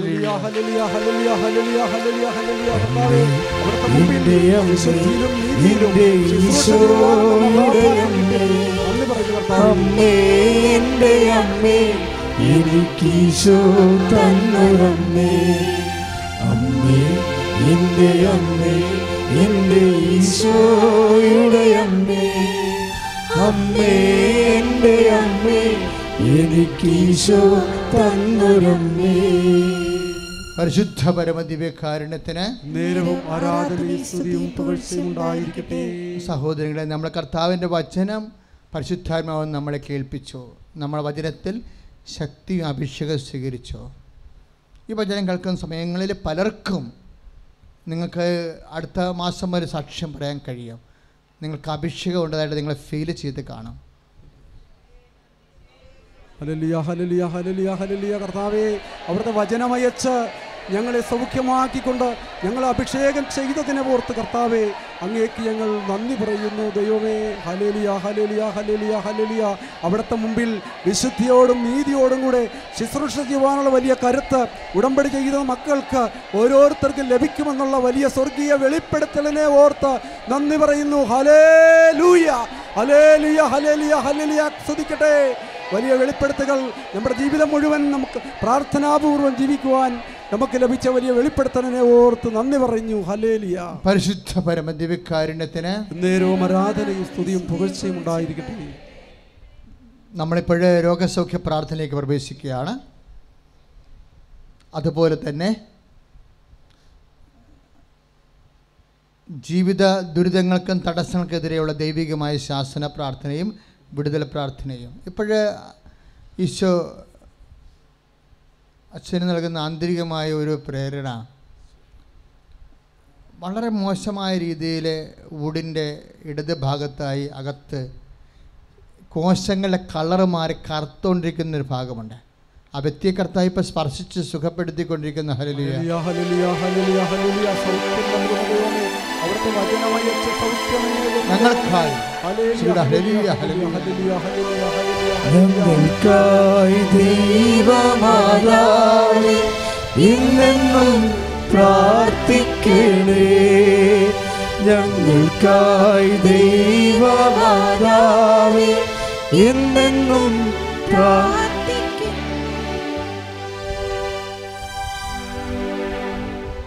സ്തുതിയുടെ ഹല്ലേലൂയ ഹല്ലേലൂയ ഹല്ലേലൂയ ഹല്ലേലൂയ ഹല്ലേലൂയ. ഞങ്ങൾക്ക് വേണ്ടി മധ്യസ്ഥം അപേക്ഷിച്ചുകൊണ്ട് അനേകായിരങ്ങളെ അനുഗ്രഹിക്കുന്നതിനെ ഓർത്ത് ഞങ്ങൾ നന്ദി പറയുന്നു. ത്രിലോകരാജ്ഞിയായി വാഴും കന്യക മേരിയമ്മേ ഞങ്ങൾക്കായി ദൈവമാതാവേ ഇന്നെന്നും പ്രാർത്ഥിക്കണേ. മക്കളെ, ഈ ഒരു മാസത്തെ വളർച്ച ഫീറ്റസ് ആണ്. ഫീറ്റസ് എന്ന് പറഞ്ഞാൽ നമ്മുടെ ഗർഭസ്ഥ ശിശു ഒരു 2 മാസം അല്ലെങ്കിൽ എൻ്റെ സൈഗോട്ട് പോലെയുള്ള അവസ്ഥ കഴിഞ്ഞിട്ട് പിന്നെ 1.5 മാസം വളർച്ചയുണ്ട്. 1.5 മാസം വളർച്ച. ഈ 1.5 മാസം വളർച്ചയാകുമ്പോൾ പെട്ടെന്ന് അബോട്ടായി പോവും. മനസ്സിൽ ശ്രദ്ധിക്കുക. 1.5 മാസം വളർന്നു കഴിഞ്ഞാൽ പെട്ടെന്ന് അബോട്ടായി പോകും. അതാണ് വിഷമം. ഇങ്ങനെ പലപ്പോഴും ഇങ്ങനെ പോയതിന് ശേഷം ഇപ്പോൾ 1.5 മാസം പ്രഗ്നൻസി ഉണ്ട്. ഈ ഉദരത്തിനെ കർത്താവ് കാണിക്കുന്നുണ്ട്, കുഞ്ഞിനെ ഉൾപ്പെടെ.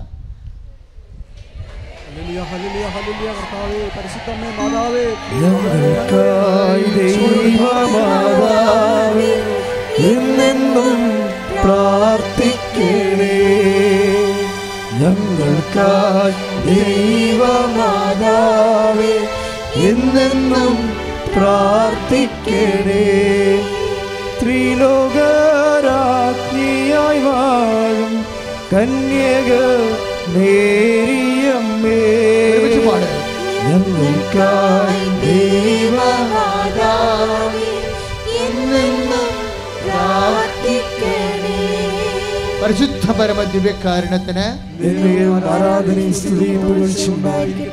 ഇപ്പോഴും മക്കളില്ലാത്തവര് അടിവയറ്റ് കൈവച്ചുകൊണ്ട്, മക്കളില്ലാത്തവർ ഇവിടെ ഉണ്ടെങ്കിൽ, അമ്മമാരുണ്ടെങ്കിൽ അവർക്ക് വേണ്ടി നിങ്ങളുടെ വയറ്റിൽ കൈവച്ചുകൊണ്ട് യേശുനാമത്തിൽ സ്തുതിക്കട്ടെ. ഹല്ലേലൂയ ഹല്ലേലൂയ ഹല്ലേലൂയ ഹല്ലേലൂയ.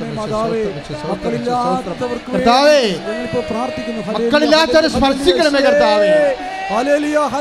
തിരുമുറിവാർന്ന് വലതു കരത്താൽ മക്കളില്ലാത്തവരെ സ്പർശിക്കണം കർത്താവേ. യേശുക്രിസ്തുവിന്റെ നാമത്തിൽ ഈ കല്ലെഴുന്ന പ്രാർത്ഥന സന്ദേശം ഏൽപ്പിക്കുവാൻ ദൈവത്തിന് കഴിയുന്ന വചനത്താൽ മക്കളില്ലാത്തവർക്ക് യേശു നാമത്തിൽ മക്കളെ ലഭിക്കട്ടെ. ഹല്ലേലൂയ ഹല്ലേലൂയ ഹല്ലേലൂയ ഹല്ലേലൂയ.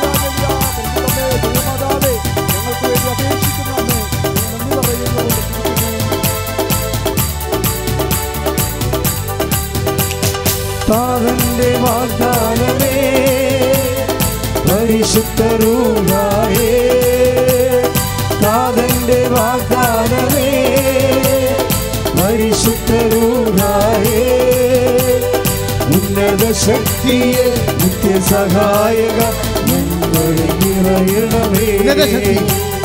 ഉന്നത ശക്തിയെ നിത്യസഹായക ഞങ്ങൾ നിറയണമേ.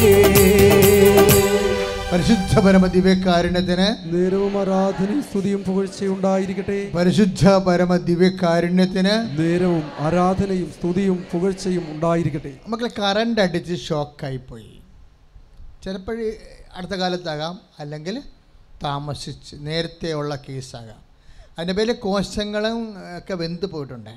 പിന്നീട് ഒരിക്കലും കോശങ്ങൾ അവിടെ ജനറേറ്റ് ചെയ്ത് വന്നിട്ടേയില്ല.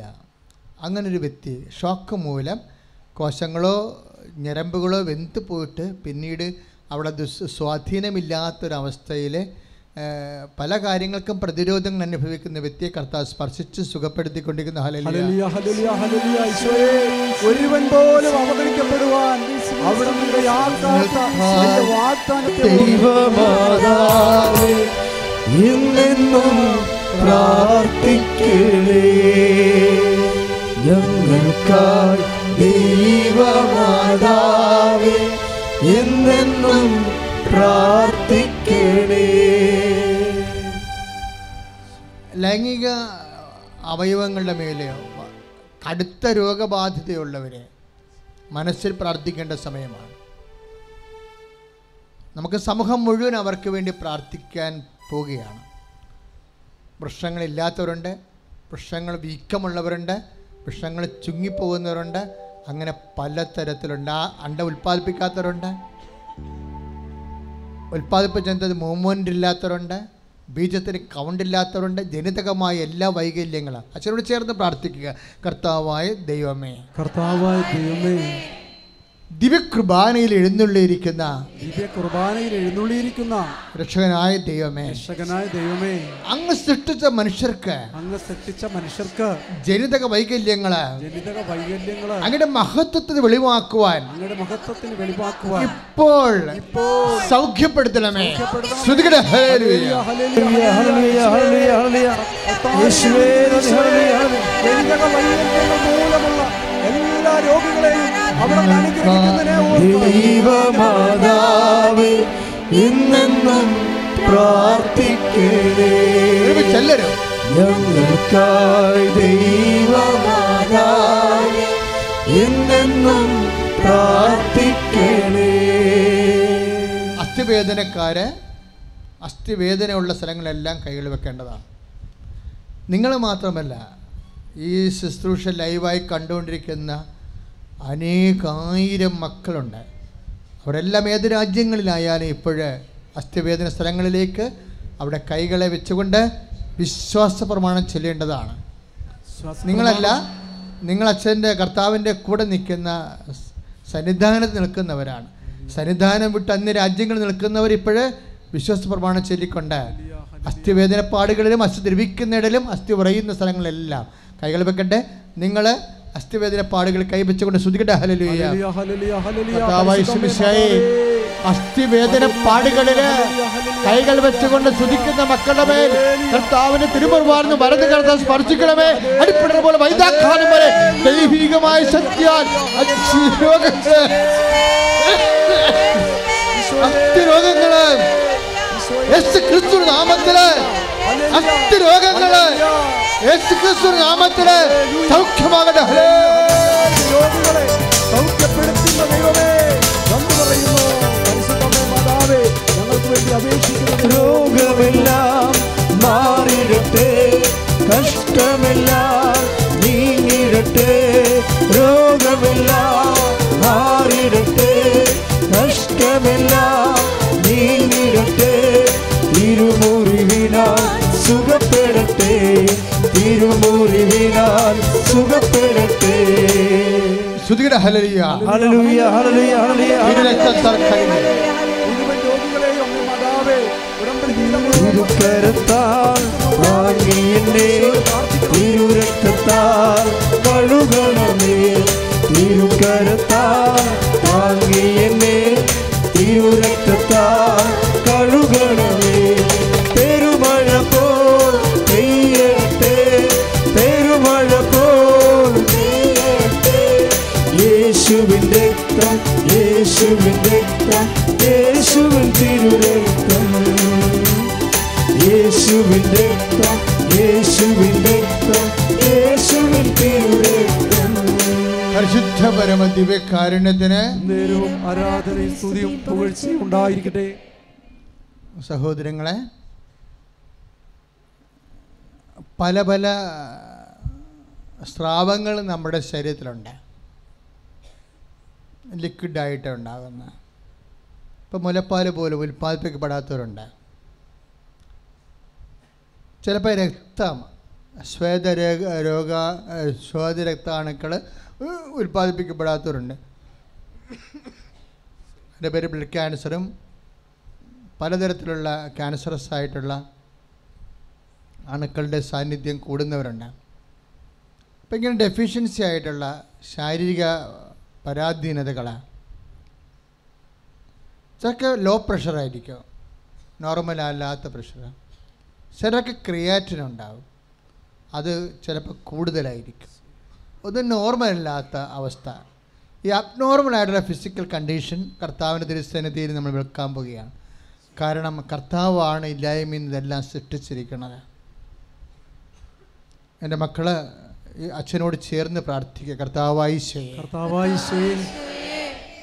രക്തവും കരളിലും കിഡ്നിയിലും ഉണ്ടാകുന്ന ക്രിയാറ്റിൻ, ബിൽഡ്രൂബിൻ, എല്ലാത്തിൻ്റെ അളവുകൾ, ഷുഗറിൻ്റെ അളവുകൾ, പ്രഷറിൻ്റെ അളവുകൾ, ഓരോ കാര്യങ്ങൾക്ക് ആവശ്യമായ മിനറൽസിൻ്റെ അളവുകൾ കർത്താവേ നീ ആഗ്രഹിച്ച, നീ സൃഷ്ടിച്ച രീതിയിൽ നോർമലാകാൻ വേണ്ടി നിന്റെ നാമത്തെ പ്രാർത്ഥിക്കുന്ന ദൈവത്തിന്റെ സൗഖ്യം നിറയട്ടെ.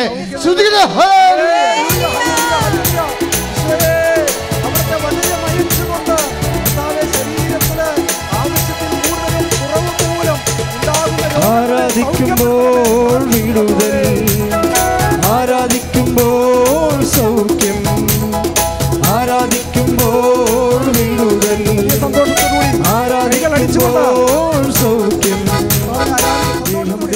ആത്മാവിൽ സമാധാന സന്തോഷം ദാനമായവൻ നൽകി. ആത്മാവിൽ സമാധാന സന്തോഷം ദാനമായവൻ നൽകി. പരിശുദ്ധ പരമ ദിവ്യകാരുണ്യത്തിന് ആരാധനയും സ്തുതിയും പുകഴ്ചയും ഉണ്ടായിരിക്കട്ടെ. വാതരോഗികൾക്ക് വേണ്ടി പ്രാർത്ഥിക്കുക.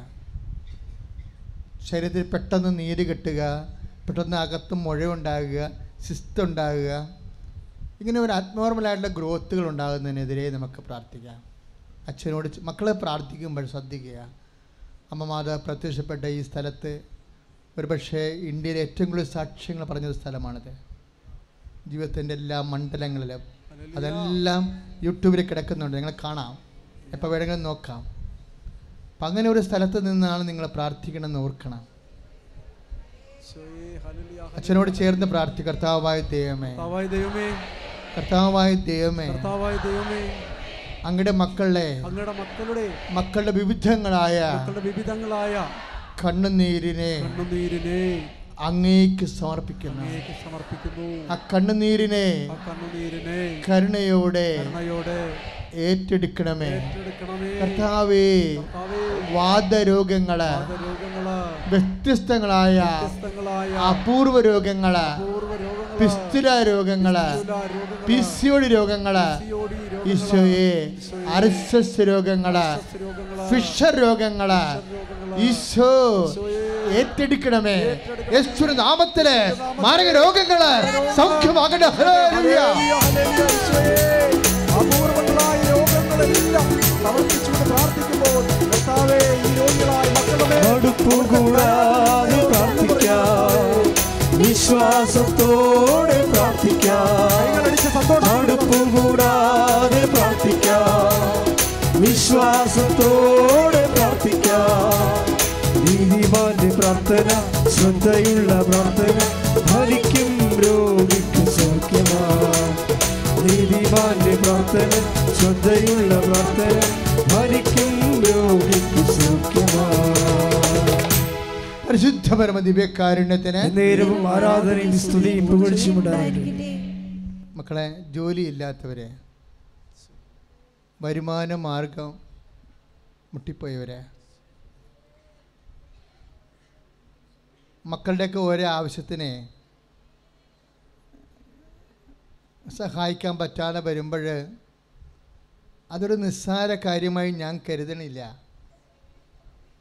മക്കളുടെ മുമ്പിൽ, ജീവിതത്തിൻ്റെ മുമ്പിലൊക്കെ തോറ്റു നിൽക്കണ അപ്പൻ ഒരു പ്രാർത്ഥനയുടെ തേങ്ങല, അത് നമ്മുടെ കണ്ണുനീരായി ആരാധനയെ വെക്കുമ്പോൾ അപ്പൻ്റെ സ്ഥാനത്താണ് ദൈവം നിൽക്കണത്.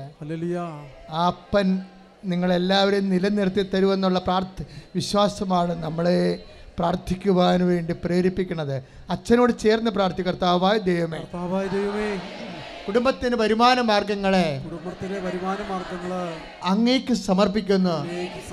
വീടില്ലാത്തവര്, സ്ഥലമില്ലാത്തവര്, ജീവിക്കാൻ മാർഗമില്ലാത്തവര്, വരുമാന മാർഗങ്ങളില്ലാത്തവര്, ജോലി തടസ്സമുള്ളവരുടെ മേൽ കർത്താവിന്റെ കാരുണ്യം ചൊരിയട്ടെ. വരുമാന മാർഗങ്ങൾ അടഞ്ഞുപോയവരുടെ മേൽ, വരുമാന മാർഗമില്ലാത്തവരുടെ മേൽ, കർത്താവേ വീടില്ലാത്തവരുടെ മേൽ, കർത്താവേ മനുഷ്യന്റെ മുമ്പിൽ കർത്താവേ ഒന്നുമല്ലാതെ തീർന്നുപോയ മനുഷ്യനെ സമർപ്പിക്കുന്നു.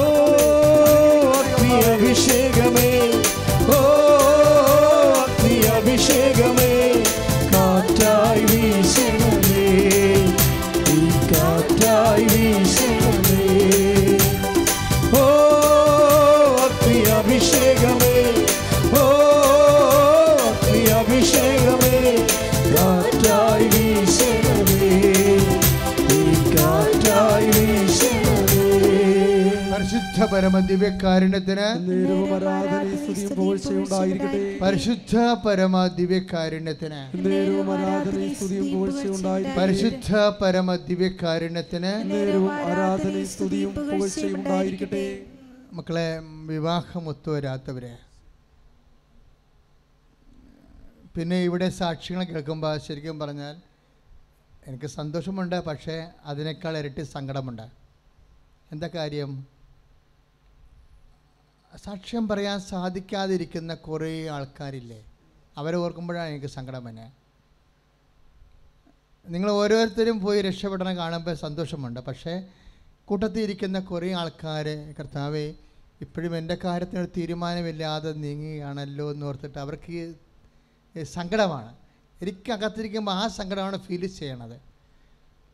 അതുകൊണ്ട് തന്നെ ഇതുവരെക്കും ഒരു സാക്ഷ്യം പറയാനുള്ള അവസ്ഥ കിട്ടാത്തവർക്ക് വേണ്ടി നമ്മൾ ജോലിക്കായാലും വിവാഹത്തിനായാലും വരുമാനത്തിനായാലും കണ്ണീരോടെ പ്രാർത്ഥിക്കാൻ പോവുകയാണ്. അച്ഛനോട് ചേർന്ന് പ്രാർത്ഥിക്കും. മക്കളെ, കർത്താവായ ദൈവമേ, ഇതുവരെക്കും സാക്ഷ്യം പറയാൻ പറ്റാതെ വന്ന മക്കളെ അങ്ങയുടെ അനന്തമായ കാരുണ്യത്താൽ പരിശുദ്ധ അമ്മേ ഞങ്ങൾക്ക് വേണ്ടി മധ്യസ്ഥം വഹിക്കണമേ. ഇതുവരെക്കും അനുഭവം കിട്ടാത്തവരെ ഇപ്പോൾ സ്പർശിക്കണമേ, ഇപ്പോൾ സ്പർശിക്കണമേ. യേശുക്രിസ്തുവിന്റെ ശക്തി പരിശുദ്ധ അമ്മയുടെ മധ്യസ്ഥതയില് അവരിലേക്ക് ആവശ്യിക്കട്ടെ. പരിശുദ്ധമേ, ദൈവമാതാവേ, ഉടമ്പടി ചെയ്തിട്ട് ഒത്തിരി കാലമായി പ്രാർത്ഥിക്കുന്ന അനവധി മക്കളെ സമർപ്പിക്കുന്നു ഞങ്ങളമ്മേ.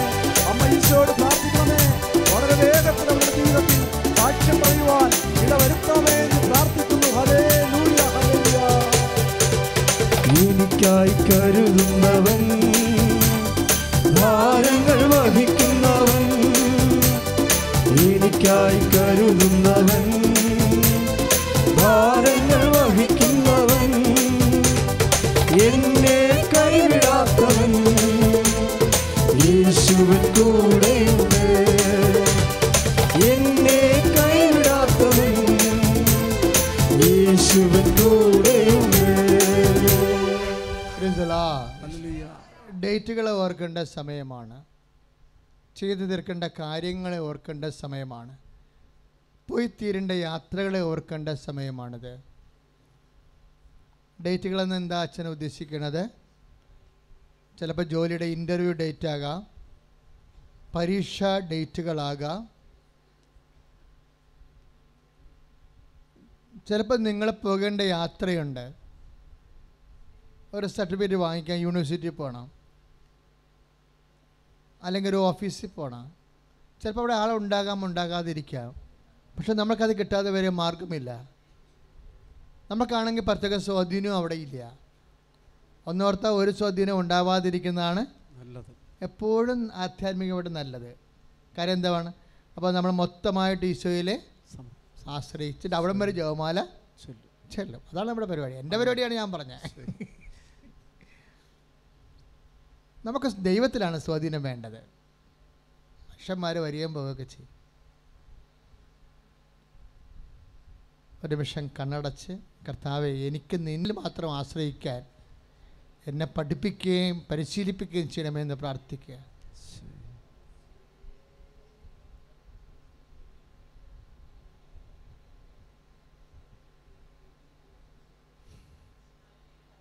ഡേറ്റുകളെ ഓർക്കുക മക്കളെ. എന്തിൻ്റെയും ഡേറ്റ് ഓർക്കാം കേട്ടോ. തീയതി സമയമൊക്കെ കൃപാസന അമ്മയുടെ പ്രത്യേക മധ്യസ്ഥ മേഖലയാണ്.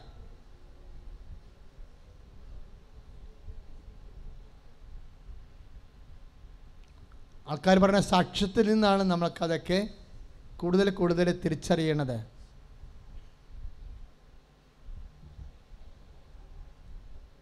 എന്തെങ്കിലും കാര്യങ്ങൾ അച്ഛൻ്റെ ശ്രദ്ധയിൽ പെട്ടിട്ടില്ലെങ്കിൽ നിങ്ങളുടെ രോഗങ്ങളാകാം, ഓർക്കാം, എപ്പോഴും ഓർക്കാം. അവസാനം നമ്മൾ അതിനു വേണ്ടി എല്ലാം വേണ്ടി ഒരുമിച്ച് പ്രാർത്ഥിക്കാം. ഭാഗോടമ്പടി നടക്കാത്തവർ, കോടതി കേസുകൾ, സ്ഥലം അളവുകൾ, നഷ്ടപ്പെട്ട പണം, രേഖകൾ, പ്രമാണങ്ങൾ,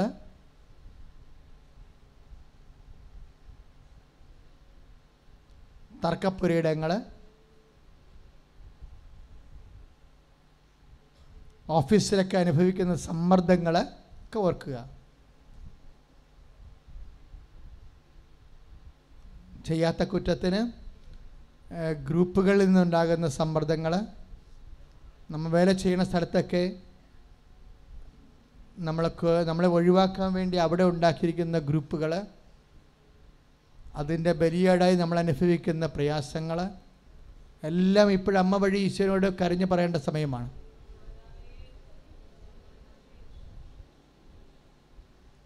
കണ്ണിനെ സ്പർശിച്ച് കർത്താവ് സൗഖ്യം നൽകുന്ന ഒരു സന്ദേശമുണ്ട്. കണ്ണിന് കാഴ്ചക്കുറവും മറ്റ് കരികരിപ്പും ഒക്കെ ഉള്ളവർ കണ്ണിനെ സ്പർശിച്ചുകൊണ്ട് സ്വന്തമായി സ്തുതിച്ചുകൊണ്ടിരിക്കാവുന്നതാണ്.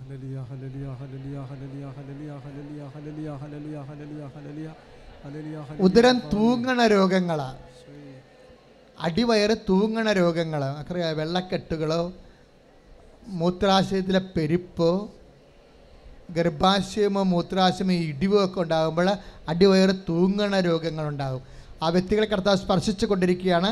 സ്തുതിയുടെ ഹല്ലേലൂയ.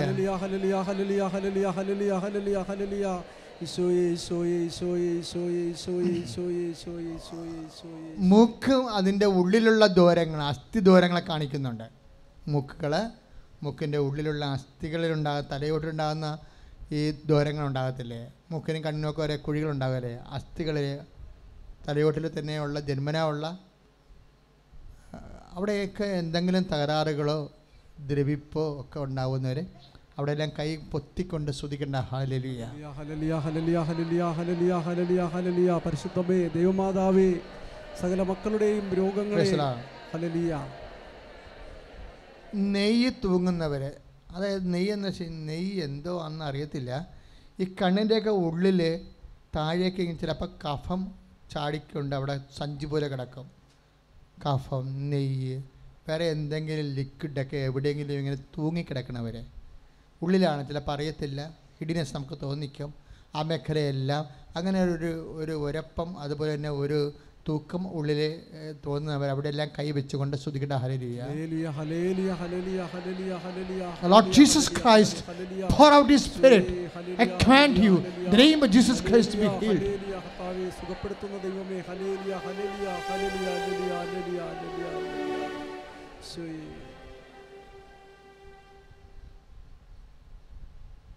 സമാപന ആശീർവാദമാണ്. ചെറിയ അറിയിപ്പുകളുണ്ട്. ഇത് മാസത്തിൻ്റെ അവസാനത്തെ ഉടമ്പടി ധ്യാനമാണ്. അടുത്ത ചൊവ്വാഴ്ചയും തിങ്കളാഴ്ചയുമൊക്കെ ഈ മാസത്തിൻ്റെ തന്നെ ലാസ്റ്റ് തിങ്കളാഴ്ചയും ചൊവ്വാഴ്ചയുമാണ്. പക്ഷേ ഉടമ്പടി ധ്യാനം ഇന്നുകൊണ്ട് 8ാമത്തെ ധ്യാനം തീരുകയാണ്. ആരും വഴിതെറ്റി അടുത്ത ആഴ്ച വരരുത്. വരാം, ആർക്ക് വരാം? ഉടമ്പടി പുതുക്കാനുള്ളവർക്ക് വരാം. തിങ്കളാഴ്ചയും പുതുക്കുന്നുണ്ട്, ചൊവ്വാഴ്ചയും ഉടമ്പടി പുതുക്കുന്നുണ്ട്.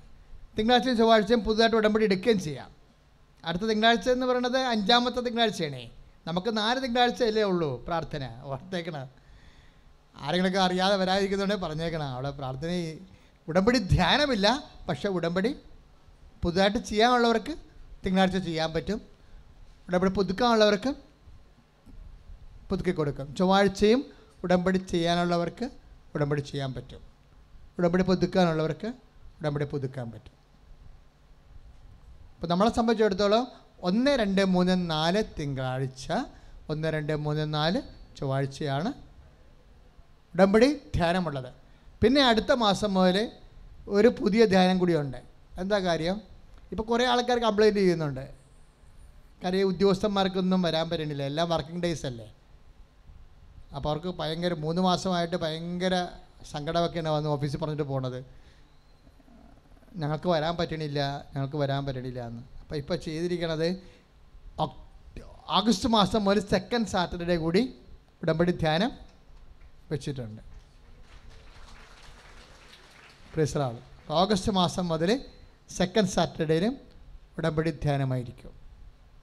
പിന്നെ ഒരുമാതിരിപ്പെട്ട എല്ലാവർക്കും തന്നെ വരാൻ.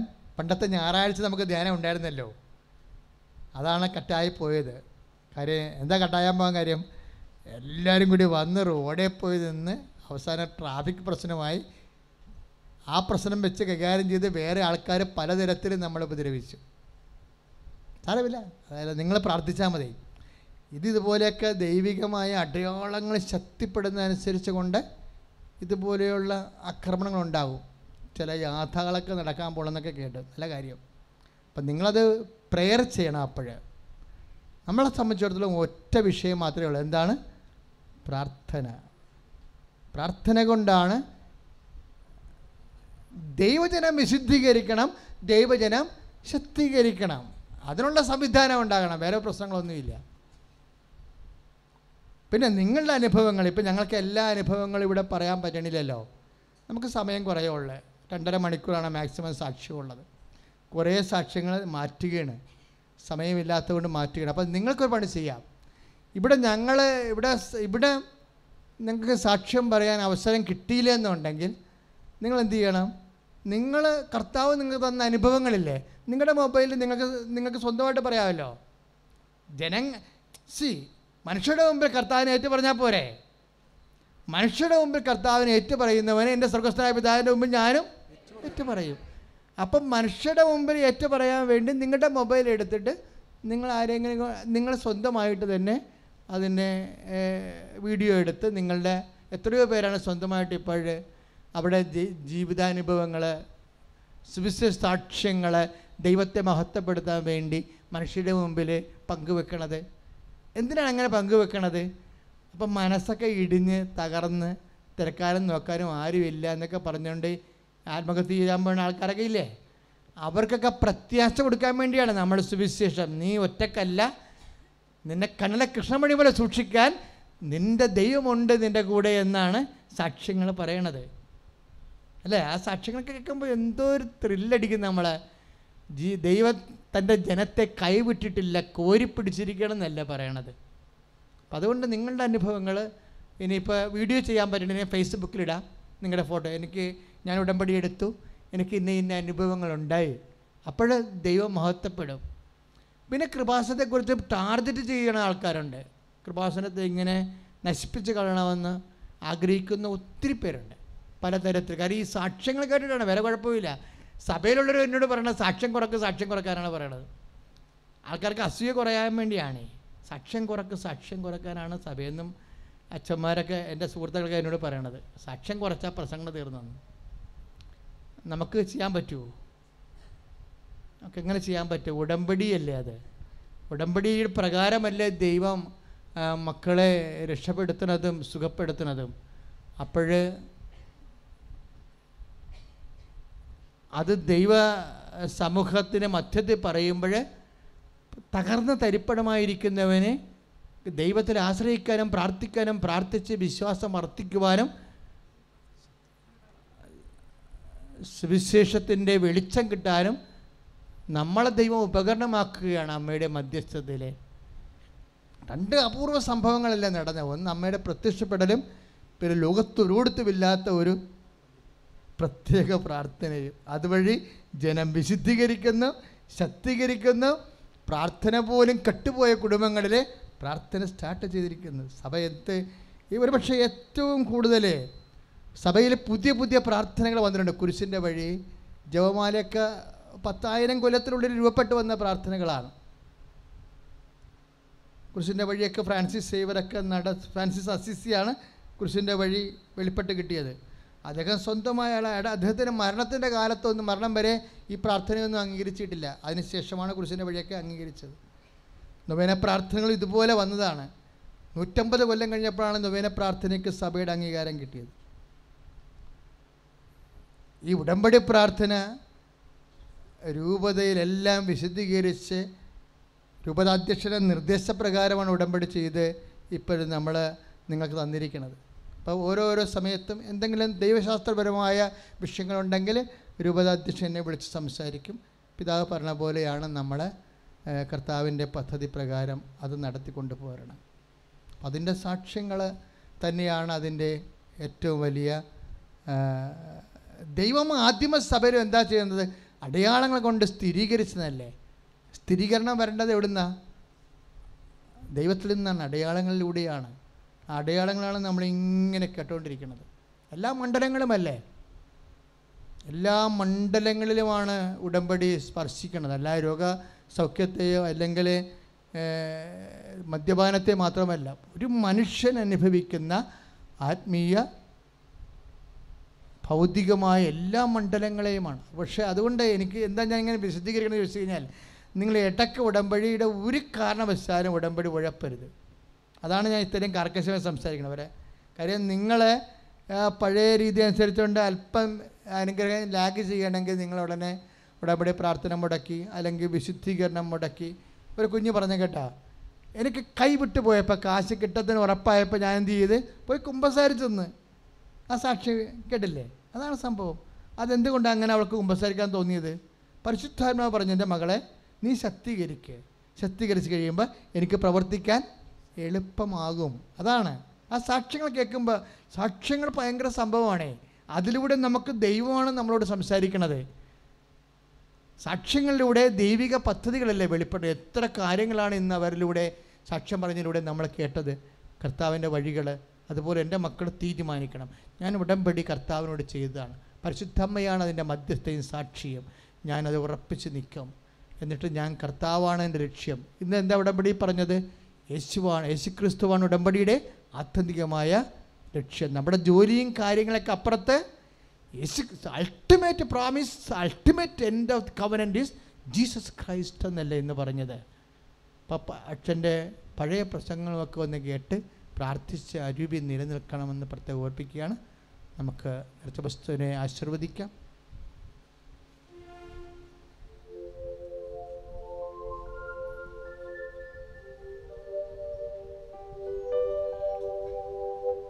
സമാപന ആശീർവാദം.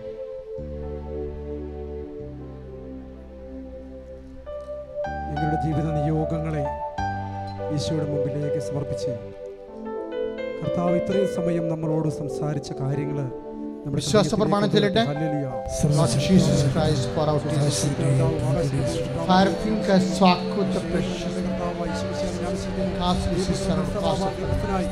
By God the Father Almighty, who made a covenant and and may bless him, bring health in body, mind, peace and harmony to man. Let the devices of our devices Satan's past may bless him, bring health in body, mind, peace and harmony to man. Lord, infuse his spirit. Lord, infuse his spirit of power and grace. സമാപന ആശീർവാദമാണ്. യാതൊരുവിധ അനൗൺസ്മെൻറ്റും ഓഫീസിൽ നിന്ന് പോകരുത്.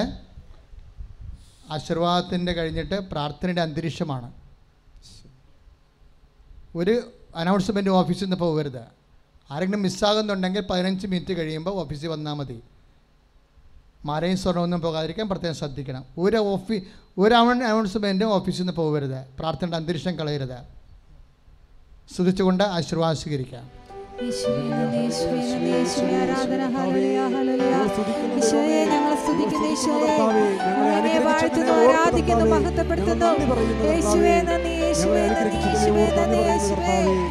ഉടമ്പടി ചെയ്തവർ യേശു ക്രിസ്തുവിനെയാണ് നേടുന്നത്.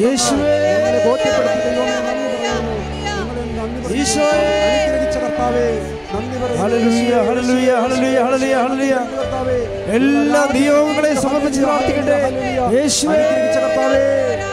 ഞങ്ങളെ പുതിയ ബോധ്യങ്ങൾ തന്ന് അനുഗ്രഹിച്ച കർത്താവേ,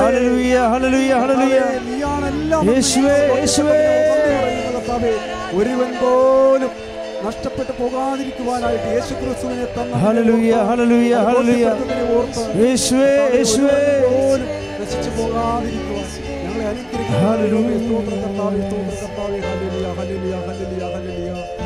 പരിശുദ്ധ പരമമാ ദിവ്യകാരുണ്യമേ, കാരുണ്യമേ